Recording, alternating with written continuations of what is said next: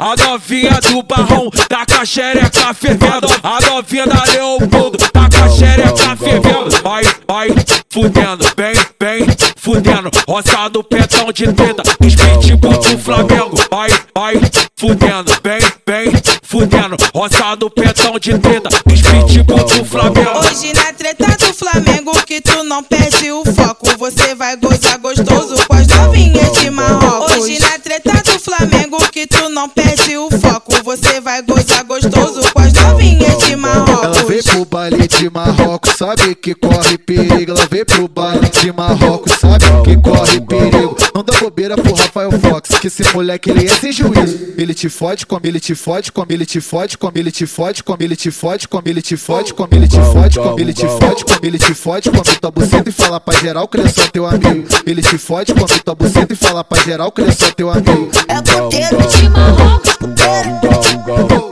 É puteiro de Marrocos, puteiro. A novinha da metal tá com a xereca fervendo. A novinha do barrão tá com a xereca fervendo. A novinha da Leopoldo tá com a xereca fervendo. Vai, fudendo, bem, fudendo. Roça do petão de treta, os Pitbul do Flamengo.